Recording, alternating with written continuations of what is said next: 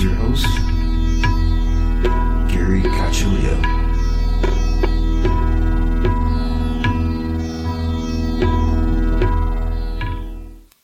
Welcome, everyone, to another episode of Everything Imaginable. I am your host, Gary Cacciolillo.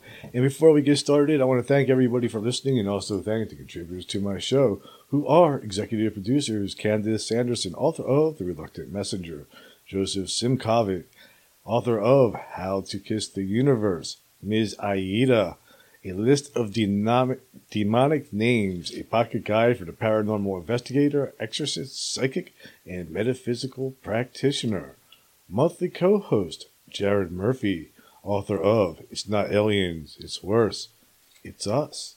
And this episode is being sponsored by Ginger Glasser, and you can find her at tarotbyginger.com, www.tarotbyginger.com, and I highly recommend her if you are looking to make any type of major decisions in your life. It's always great to see what energies are surrounding you and are at play and help you make the best decisions.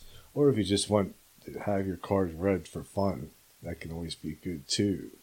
And now, without further ado, our guest for today is Samuel Chong, and he has translated them today. It's nice to be here. Thank you.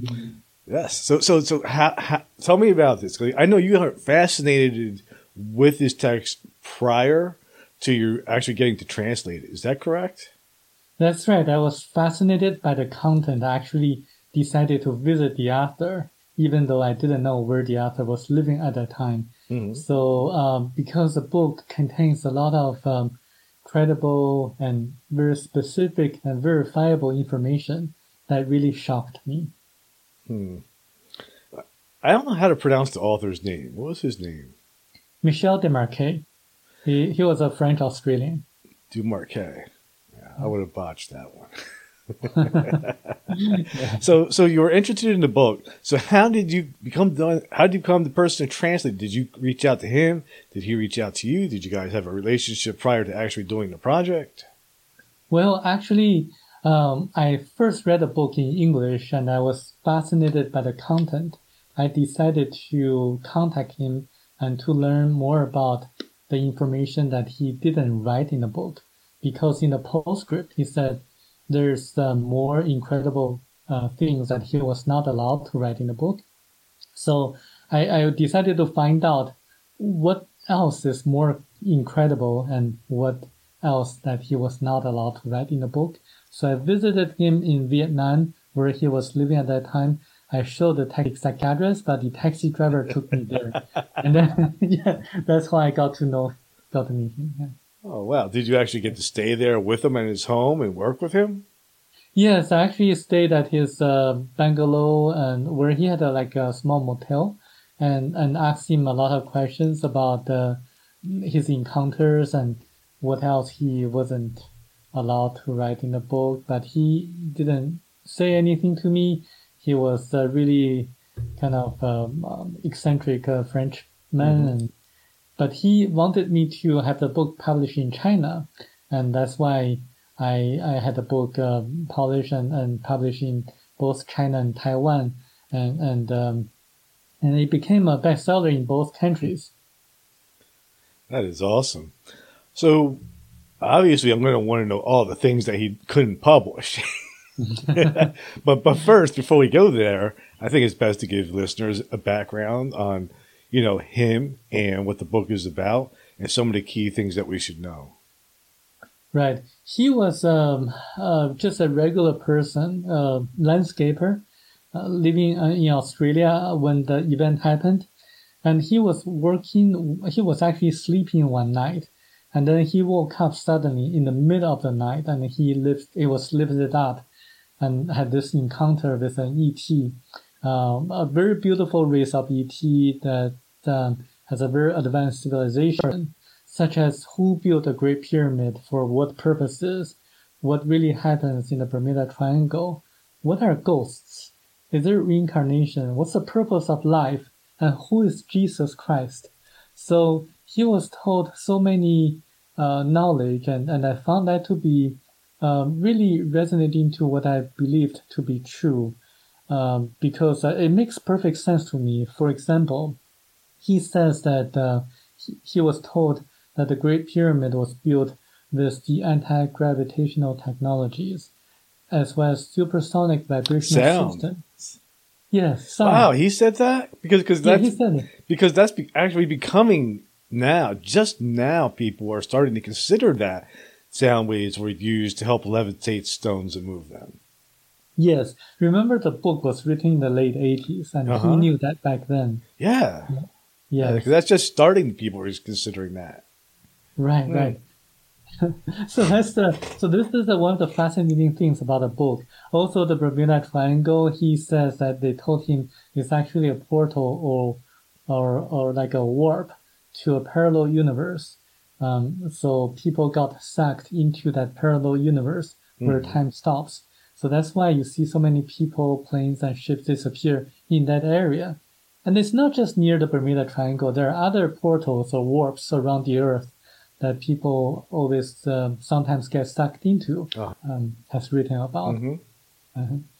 So that's so I think if the ETs are really far more advanced than us, they should know everything and have a plausible explanation. And this is a book that really uncovers all the mysteries that I have in mind when I was young. I still have all those mysteries in my mind now at 55. I was on Coast to Coast, and I used to listen to Coast to Coast AM a lot. But after reading this book, I stopped listening to them because it seems to me that I know the answers already. Yeah. Interesting. So what did they have to say about Jesus? Well, that's an interesting one. How did they even know that we had a Jesus on this planet? Unless he was from somewhere else, from there. Well, according to him, Jesus and Christ are two different beings. Yes. Jesus, the one born out of Virgin Mary, was actually born from an embryo implanted by the ETs, by the Ethiopians, in order to fulfill the prophecy that someone extraordinary was going to be born from a virgin. But because someone was born that way, he had to pass through what they call the river of oblivion, forgetting everything that happened in his past lives, and also forgetting all the knowledge of performing miracles. So this is why Jesus, he later went to India and died in Japan. So that's why there's a tomb of Jesus Christ in Shingo Village, Japan, that people can visit and verify the information. The one in the Bible that performed all the miracles was someone actually from Ethiopia, who just shaped himself like Jesus in order to make people believe the teachings of Christ. Because at that time, people didn't really believe anything that someone said unless someone could perform miracles. So that's why he remembered the knowledge. He knew he had the knowledge to perform all the miracles. And this is why in the Bible, you don't see any record of Jesus performing any miracles before the age of 30. So Christ, the one who can perform or who could perform miracles, he taught spirituality and love.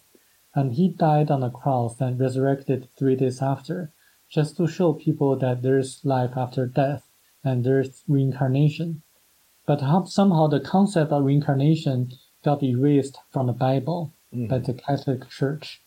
So this is something that people can think about. There are a lot of doctors, like I think someone you interviewed, Ibn Alexander, who talked about life after death, and I think this book also verifies the information. Interesting.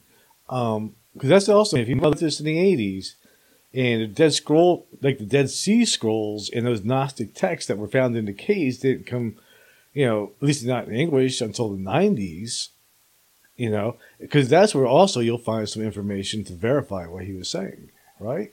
Yes. Besides this kind of information, and also the book talks about the alien bases on the far side of the moon, on the back side of the moon. Yeah. I've heard a lot of that. Who those aliens John Lear used to always talk about that. Yes. And this book actually tells what kind of races of ETs build the space aliens, build the bases on the far side of the moon, and for what purposes. They were actually trying to migrate to Earth, but because at that time the residents on Earth, inhabitants on Earth, were belligerent, they were like having kind of animosity against this group of ETs. So they used the backside of the moon as a base station to transport their kind of materials to Earth and their people to Earth. And so they're actually the kind of race that are still living among us. They're actually the Polynesians. They had very advanced technologies and advanced civilization called the Lemuria. Yes, but then I've covered that. 14,500 years ago, the entire continent suddenly sunk into the ocean. Fascinating. So what did they say about the races on the moon? Because you know why I'm asking this question? Because I spent like the last 2 nights watching John Lear interviews about the races on the moon, like the last 2 nights.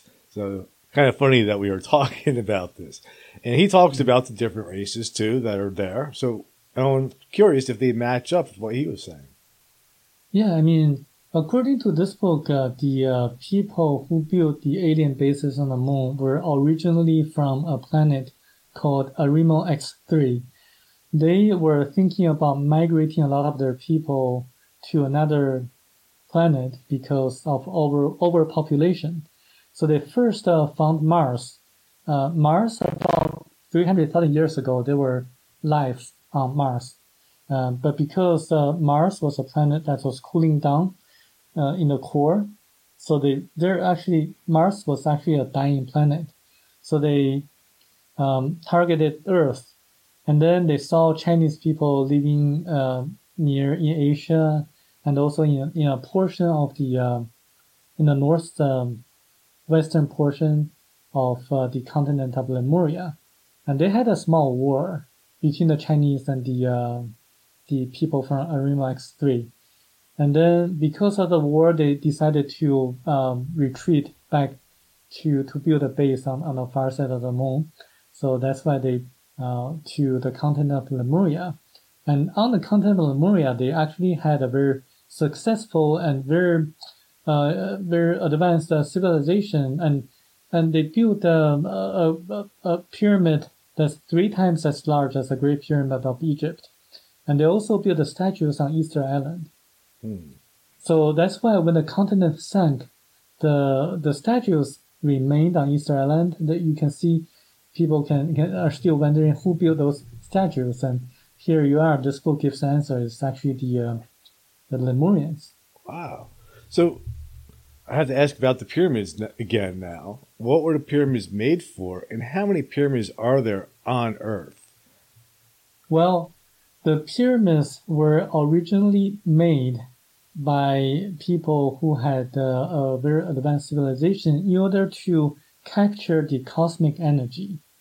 So it's an energy device, so that they could energy use antenna. Yes, energy antenna. They could use the pyramid as a tube to communicate with people from other planets. They could also visit or maybe to see some of the parallel universes around Earth. And they also used the Great Pyramid of Egypt to make rain, because they could concentrate the organ or some kind of energy in a way so that the clouds could form in the sky, and then the rain would fall.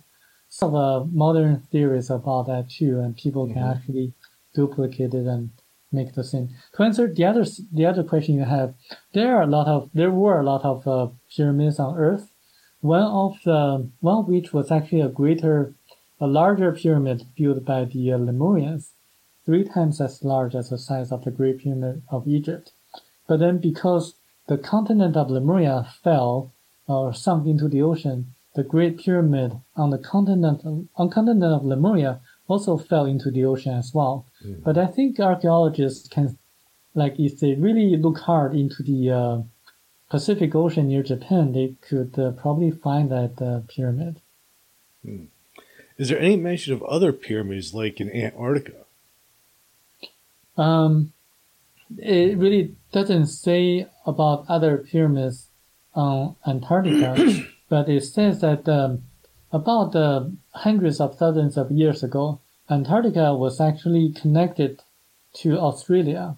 It was actually had a very mild temperature, so there were plants and animals living on Antarctica. But because of Earth changes, because of the continents moving around and then Antarctica is where now it is. It's covered by ice nowadays. So there was probably aliens living on this planet when it was just one continent of Pangea. Who started to live on Earth started 1.35 million years ago.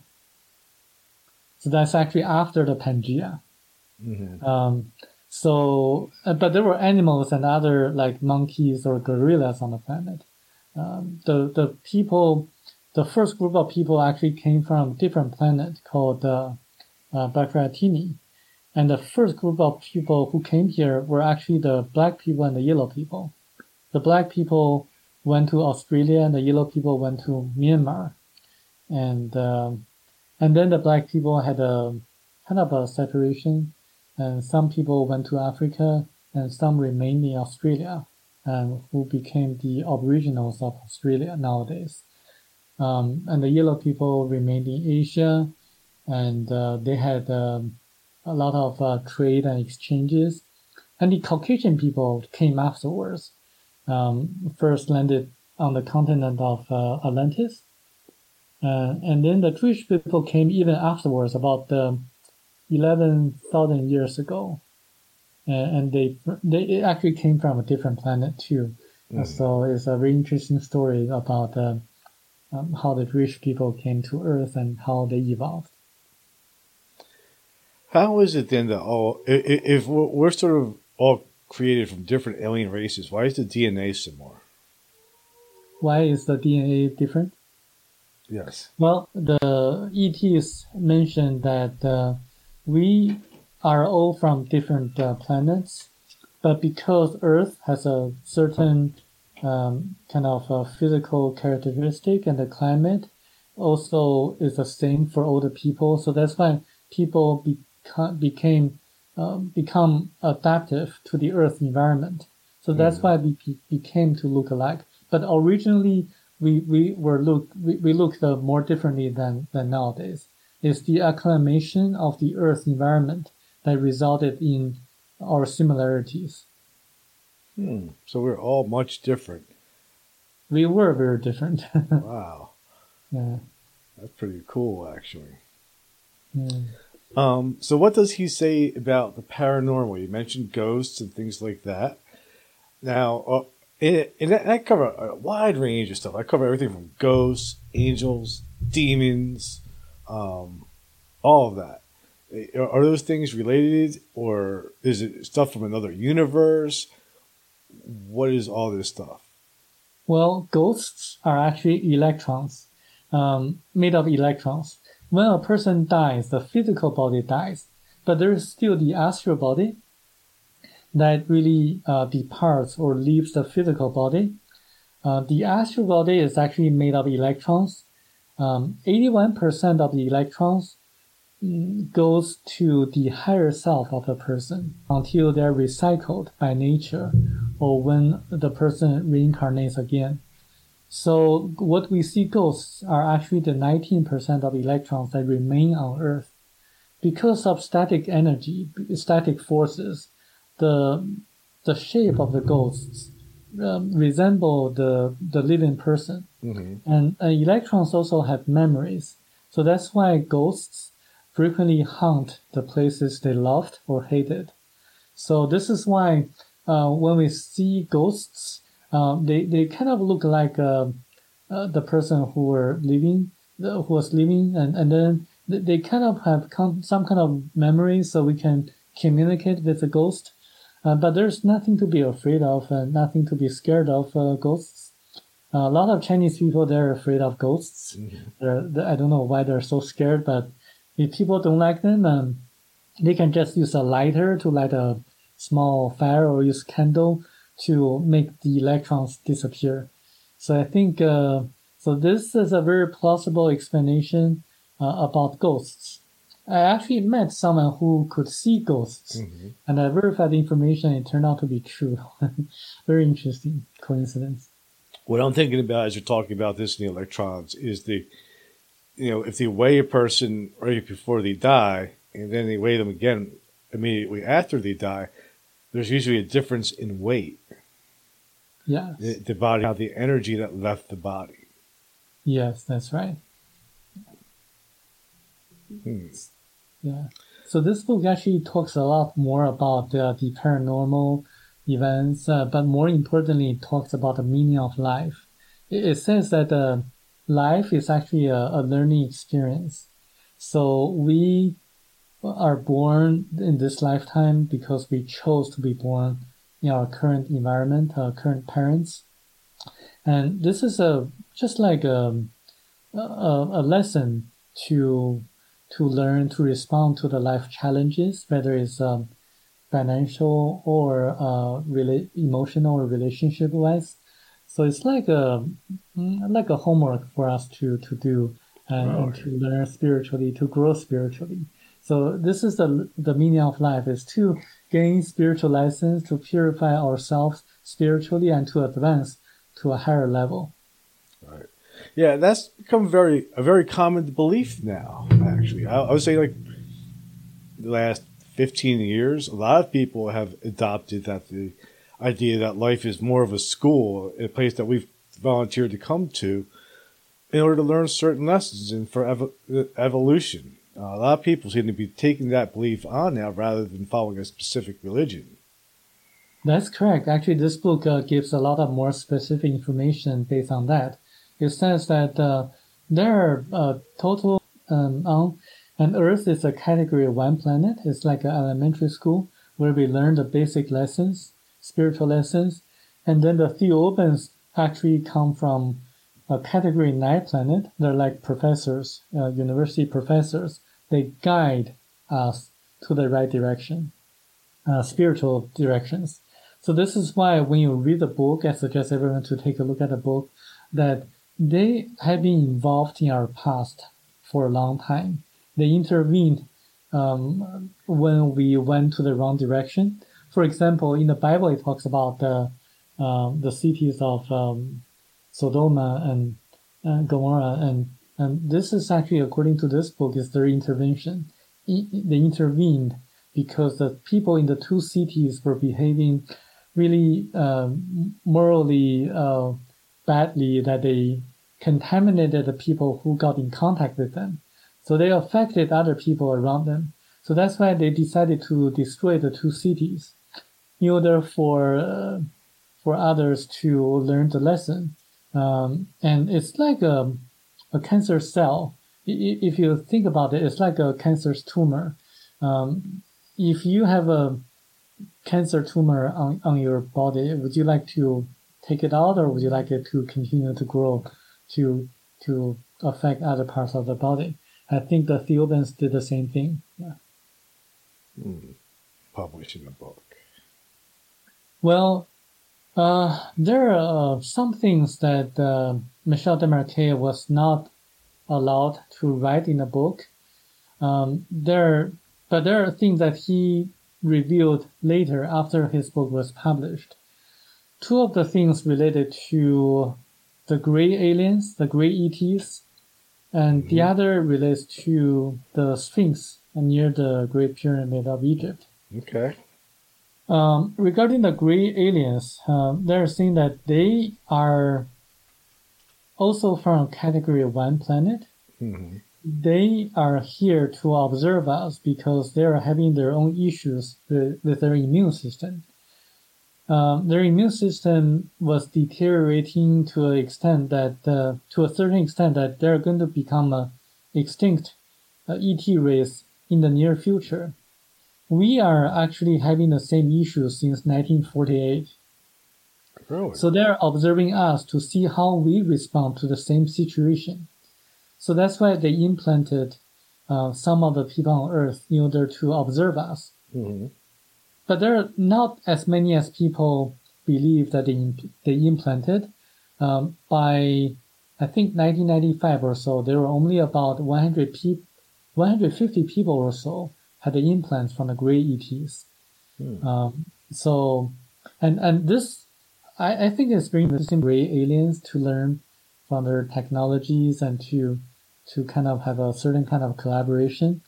In my mind, I think if they really want to gain the technologies, they shouldn't gain from Category 1 planet ETs. They should gain knowledge from Category 9 planet ETs. So I think they're learning from the peers. They should learn from the masters. Right. So I think this is something that people should be mindful about. But they must know something that we don't because they're able to get here. Yeah, I mean, actually, I think we have the technologies already to get to another planet. It's just that it's probably not been disclosed by the government. I have to agree because what the government knows is 30 years ahead of what we know. Yes. So why? What did they say about the Sphinx? Boy. Well, it says that the Sphinx has 3 chambers beneath it. Mm-hmm. So when the time is right, when we are ready, the 3 chambers can be opened. And when that happens, we are going to know everything. So it's more like everything will be disclosed and the knowledge will be revealed. I find it interesting because it's very similar to what Edgar Cayce said. I was just going to say, it's very odd. Edgar Cayce talked about there being some type of library under the left paw of the Sphinx. Didn't know anything about Edgar Cayce. He says that if we try to open the 3 chambers nowadays using explosives, they cannot be opened. It has to be opened in a very unique way when we are ready. I hope that that's within our lifetime. I hope. Does he ever say anything about the human race and where it's going? And if it doesn't change, we're going to wipe ourselves out. Like, we're just going to be a bad Category 1 planet, a failure. Well, if you look at the book, if you read the postscript, it really says a lot of things regarding that. Mm-hmm. And also throughout the book, it gives a lot of warnings to us, saying that if we don't change our ways, if we don't mend our ways, it's going to be a catastrophe. And it's mostly done by our own action because people need to really look around and to see what's really happening around us behind the scenes. There are a lot of information being manipulated by the mainstream media. And it's really the people that behind the scenes manipulating the 2 political parties. And the parties, the presidents change every 4 or 8 years, but the people behind the scenes, they don't change. They remain in power. And those are the financiers. And among with specifically talks about the Catholic Church and the 4 different church councils that intentionally distorted the meanings of the original scriptures of the Bible. It also is very specific about some of the technologies being suppressed by the interest groups. For example, the hydrogen engine. Remember, the book was written in the late 80s. Yeah. So it talks about the hydrogen engine, and it reminds me about a guy invented the water car. Was he the guy that got killed? Like, yes. Mysteriously died? Yes. Yeah. Yes. So it's very interesting. But there are a lot of other people, like Brazilian people and other people from other countries that invented water-based engines, motorcycles. Yeah. Yeah, it's just the government and the people that would manufacture these devices all would come out and say, "Oh, it's not safe." Right. Yeah. So it talks about a lot of technologies, not just water-based engines, but also how we can utilize color to improve our mood and also health in general. Also, like information about the danger. We don't realize that because we don't have a way to detect the damages down to our astral body. But according to the ETs, what we cannot see does not mean that it doesn't exist. But noise is one of the most dangerous contaminants on Earth, or pollution on Earth. Yeah. That's another thing that I've covered is the effects of the frequency from different colors and different sounds and its effects on the human body. Yes, and it talks about the human energy field, the aura. It says the aura is very useful to indicate the psyche of a person. If a person is physically healthy, then the aura would look bright and vibrant. If the person has malintentions or bad intentions or in very bad physical conditions, then the aura would look dark and kind of grayish-like. Mm-hmm. And if you expose yourself to different lights and different frequencies, you can change your vibration, right, of the aura and help heal yourself. Yes, exactly. It mentions about the different colors and the healing properties of different colors. Well, he was definitely getting this information way ahead of his time. So with the aliens and all this, like knowing all this, why did they tell him their own origins and purpose in life? Well, they were using him to spread messages by documenting what he personally experienced on their planet. Remember, he was taken onto their planet for 9 days and then came back. Mm-hmm. He was instructed to write a book, to write about his experiences and also the knowledge passed on by the ETs. And they chose him because he was one of the few people at that time who had 80 past lives. According to them, only people like him can survive on their planet for 9 days because of very stringent rules of the universe. Because if I didn't have 80 past lives, if I went to their planet, I would have died immediately. And so that's the, and also because he was Michel Desmarquet was a person who didn't have any preconceived notions about ETs. He was just a landscaper. He wasn't into UFOs in the past, and he didn't have knowledge about aliens. And even though he suspected there were ETs beyond Earth, so he would very objectively document and write everything happened to him without personal opinions. If they chose like a journalist, then I think they're afraid that the meanings and what happened would be distorted by the journalist or the ufologist because of kind of personal opinions. Yeah, because you come with your own set of information and bias. So you lose that non-judgmental point of view. Right. Wow. So when it comes, what did he say about God? Did he say anything about God? Well, it says that God is the creator of the universe, the source or the ether. It's like a great spirit that created everything, including stars, planets, Earth, and plants and animals on Earth, and also including human beings. So when God created everything, it used its kind of like a cosmic energy or cosmic rays in order to create everything. So who comes first, chicken or egg? It's actually the cosmic egg, the cosmic rays that created the chicken and the egg. So that's what happened.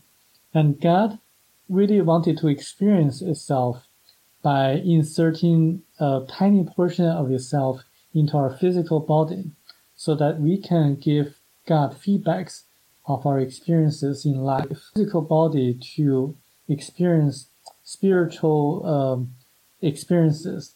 So this is why then some people say we are part of God. It's true because each one of us human beings has a tiny portion of God, and the book kind of suggests that we can really speak to God just by concentrating on our own heart and our mind. We don't need an intermediary like a pastor or church minister or clergy to talk to God. We can just, because the kingdom of God is within you, so we can communicate with God through our higher self. So there's nothing to be worried about when you have challenges in life, because you can always ask for God, ask for your higher self for help. Did he ever answer the other question, which is who made God? No. Michel Desmarquet asked that question to the ETs, and the ETs don't know.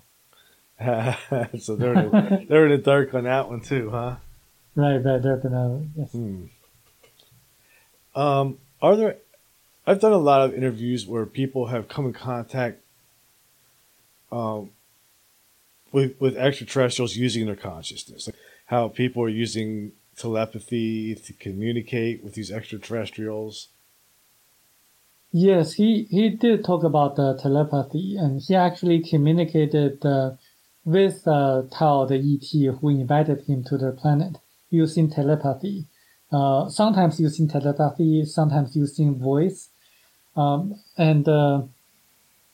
according to them, there are different kinds of ETs in our galaxy. At least there are 200 different kinds of ETs in our galaxy, and Michel Desmarquet was shown their bodies, and he saw different ETs preserved in a golden doko. A doko is like a building structure where people can see the outside from inside, but not from outside to see inside. So when you are inside the golden doko, you can see outside, but when you're outside the doko, you cannot see the inside. So this is their doko, a building structure. So he saw different ET bodies, and he actually saw the body of Jesus Christ. And I think he gave a lot of very specific details about how the body looked like. And I suggest people to read the book to find out more information about the stories about Jesus Christ, and also the different kinds of ETs. ETs, like the level 9s. Are they like angelic to us? Yes, they're like mentors, angelic mentors to us. Because they sent Jesus and Christ to us, they are actually able to perform all the miracles performed by Christ. They could levitate. They could do teleportation. They could materialize objects. They could communicate using telepathy.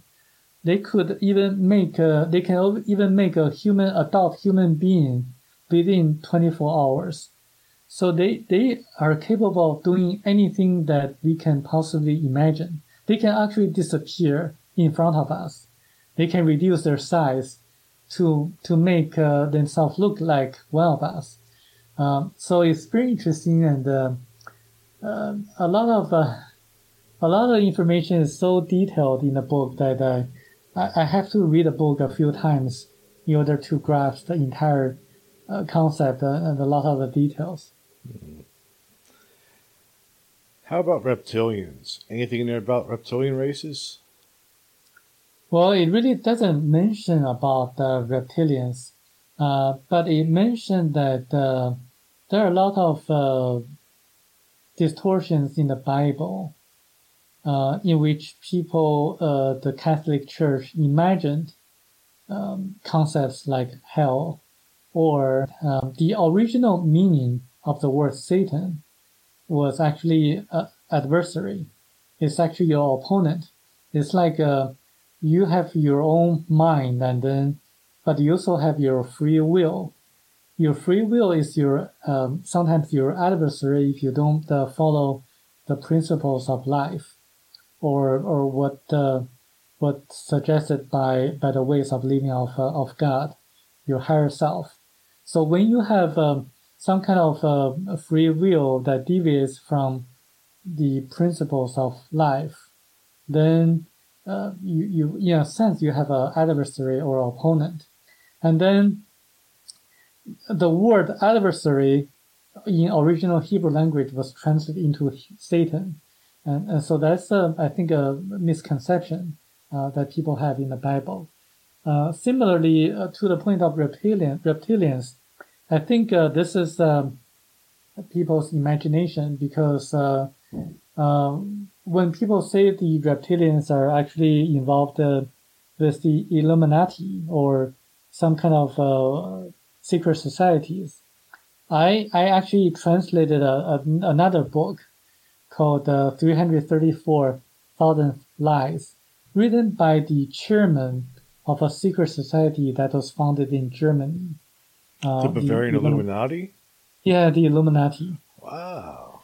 Higher people from the Illuminati in the higher levels, they could perform some kind of extraordinary abilities, like supernatural abilities, such as influencing people's mind and also predicting future events using a special form of astrology. And it's very detailed information in that book, but it talks nothing about the reptilians. And there's also a Dutch banker named Ronald Bernard, who used to work for the people of the Illuminati in the past. He also witnessed, like a member of the Illuminati, killing another person just using mind. And he personally witnessed it. And he says that there is no reptilians on Earth. It's just people's imagination trying to think that the Illuminati or the reptilians are associated with them. Does he say anything about... You kind of touched on this a little bit, about the technology in agreement with the Greys. But there's a story about the president, Eisenhower, actually meeting with the Greys. Well, the book actually doesn't say anything about Eisenhower meeting with the Greys, but the book mentions about intervention by stopping Germany from the country from being the first country to have the atomic bomb. So the ET of the Theobans helped the U.S. government to develop and deploy the atomic bomb so that there will be less people die during the war. And you also mentioned about their intervention of Project Westport, in which the NASA released hundreds of millions of needles into space in the 1960s. And it says in the book that they thought that the needles were harmful for the people, to the people on Earth. So they made the needles disappear. So I looked them up, and I found that there was a Project Westport by NASA. And then the needles, after being released into space, they disappeared. So it really corroborates with what it says in the book. Wow, that's very, very specific. Yes. So the book contains a lot of such specific, verifiable information, and I found it hard not to believe what's written in the book. So how many lives do we have to go through before we don't have to live anymore? Well, it's a process. I mean, we have to gradually purify our spirit, behaves on Earth. If a person focuses on spiritual aspect of life and not material wealth, then the person would progress much faster. But if a person only focuses on gaining money or earn a lot of money and not to focus on helping people, and that person would evolve at a much slower pace. So it's more like a comfort to us, like people like Jeff Bezos or Bill Gates, they probably won't evolve as fast as they would have hoped. Are there any other things in his book or that actually that stuff that's not in the book that he was really hesitant to share with anyone? Well, there's one thing he told me about during my second trip, visiting him, and he asked me not to disclose it because Tao the ET asked him to tell me not to disclose it. But they didn't say that I couldn't make a puzzle out of it. So this is what I did. I wrote an article about the one thing he didn't write in the book, and people can find a lot of clues.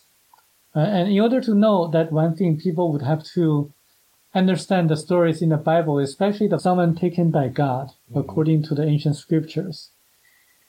And Noah was the great-grandson of Enoch. Mm-hmm. So Enoch was told to write a book. So there was a book of Enoch that wasn't included in the Bible. Right. And you see what happens a few decades afterwards, Noah.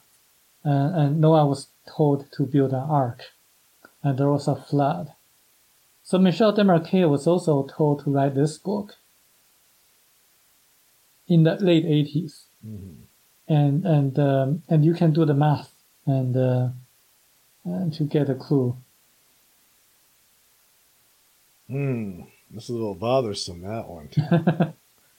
But it also really depends on... So what you're saying is that this book is essentially the book of Enoch.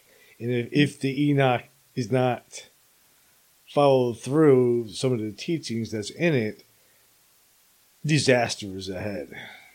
That's right. But this book, Theophile Prophecy, the reason why I'm so desperate in promoting the book and the messages in the book is that I'm trying to change the course of history by having people to be enlightened by the messages in the book. I don't have any financial interest in the book. If it sells well, it doesn't really matter to me. If it doesn't sell well, I don't lose anything. And I don't have any financial interest in the book, wake people up. And the book actually gives a solution to the people. Is try to see what's really happening around the world, what's really happening behind the scenes, and to act together in a concerted fashion. Just like what Gandhi did in India, and also what Martin Luther King was promoting, using nonviolent resistance to go against the powers that are running everything. It's like when we have a strike, the poor people would lose little, and then the wealthy, the people behind everything, they would lose huge because no one would work for him. No one would be enslaved by them. So that's why the book is trying to show people that we can actually change the world by uniting together and by having concerted action using nonviolent resistance to change the course of history and to change the events that have been happening around the world. So that's a big task, man. I mean, it sounds simple. I always wonder too, like, it should be so easy for people just to get along. Like, all we really have to do is accept each other, and we could have a great time on this planet. Profit of us not getting along. I mean, another important message of the book is that we are all created by God. We all have a tiny portion of God itself. So we are all the same. We are all one people on earth. So we should get along together, and if we don't get along, if we have wars, we disintegrate. And that's going to be bad for all of us. So this is one of the important messages in the book, is to really to love your neighbor, love one another, and love even your enemies. And this is the message of love that this book is trying to teach us. And so did Jesus Christ. So this is very interesting. I'm doing my best to do my portion of the work, and I hope that people can join me and to be waking up. So what is it, like, if somebody's listening to this episode, what is it that they can do to help support you and just help get this message out? I would say that if they know people who would be interested in the messages of the book, then just spread the words out and to promote the book, because I think the book is very powerful. It has very, very detailed information. I could think a lot of people would feel the same way. So the book can actually change a person's inner thinkings or inner thoughts to change from the inside out. So promoting the book is actually probably one of the best ways to go about it.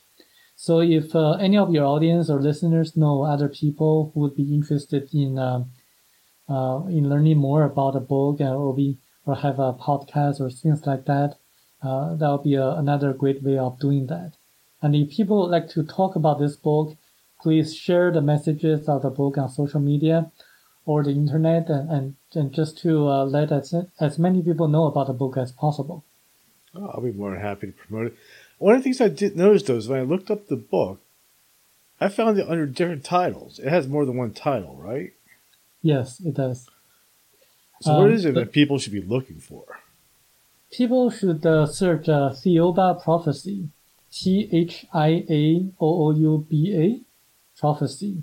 And they can find the book on Amazon or search it on Google. You can find some copies online as well. And originally it was titled Abduction to the Ninth Planet. Mm-hmm. And then because the author wanted the book to capture the people's interest, so he changed the book from Abduction to the Ninth Planet to Thiaoba Prophecy. And it's been selling pretty well on Amazon right now. But people can get a free copy if they want to. It was just kind of confusing because I looked up on Amazon, it came up under two different titles, and I'm like, these two different books? Is it a part one and a part two? Like, what's going on? It's the same book, same content. So they're both exactly the same forewords and everything? Exactly the same, yes. So what was it like translating it into another language? Was that easy? Well, it's for other. I'm a professional translator and a certified court interpreter.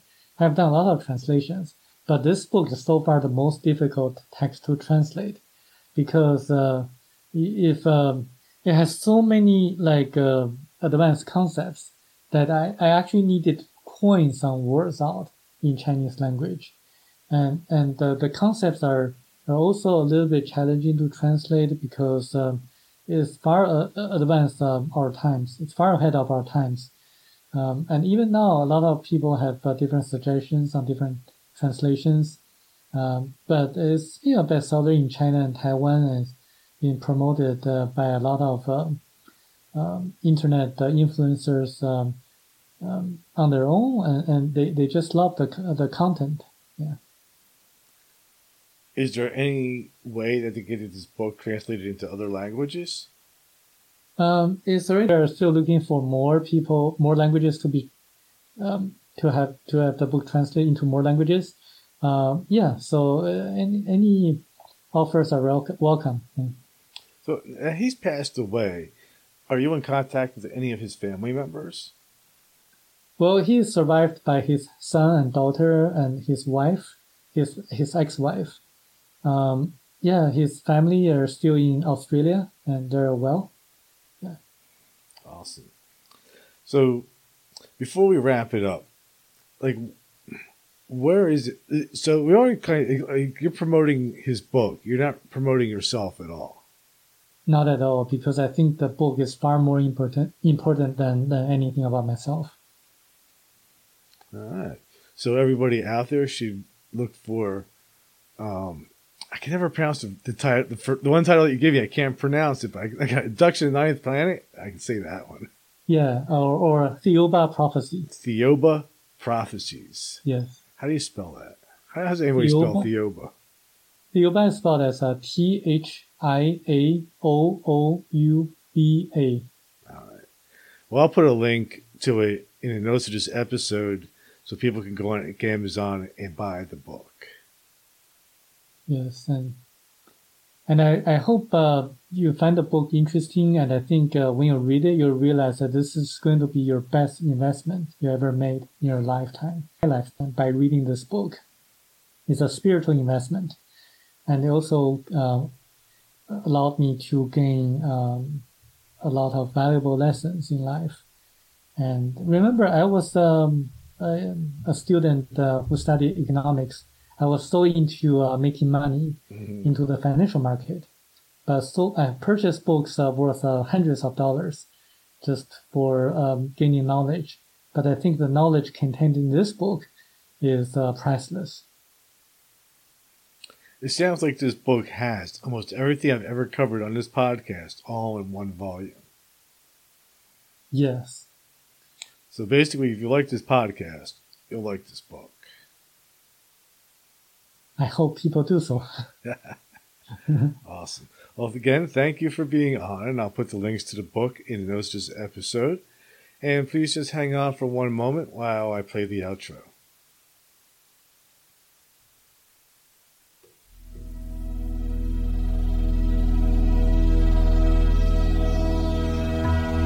Thank you for listening to Everything Imaginable.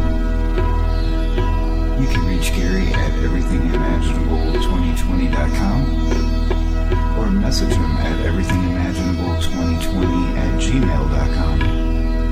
He's also on Facebook, Twitter, Instagram, and LinkedIn. Support the cost of producing this podcast.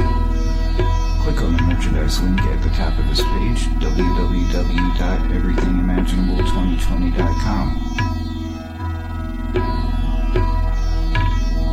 You can also buy the book Enlightenment Guaranteed. It's the only book on Zen that you'll ever need. You can find it on Amazon, and it will change your life. Because remember, everything that it says was first imagined. If you loved what you listened to today, don't forget to rate, review, subscribe, and share. Again, thank you for listening to Everything Imaginable.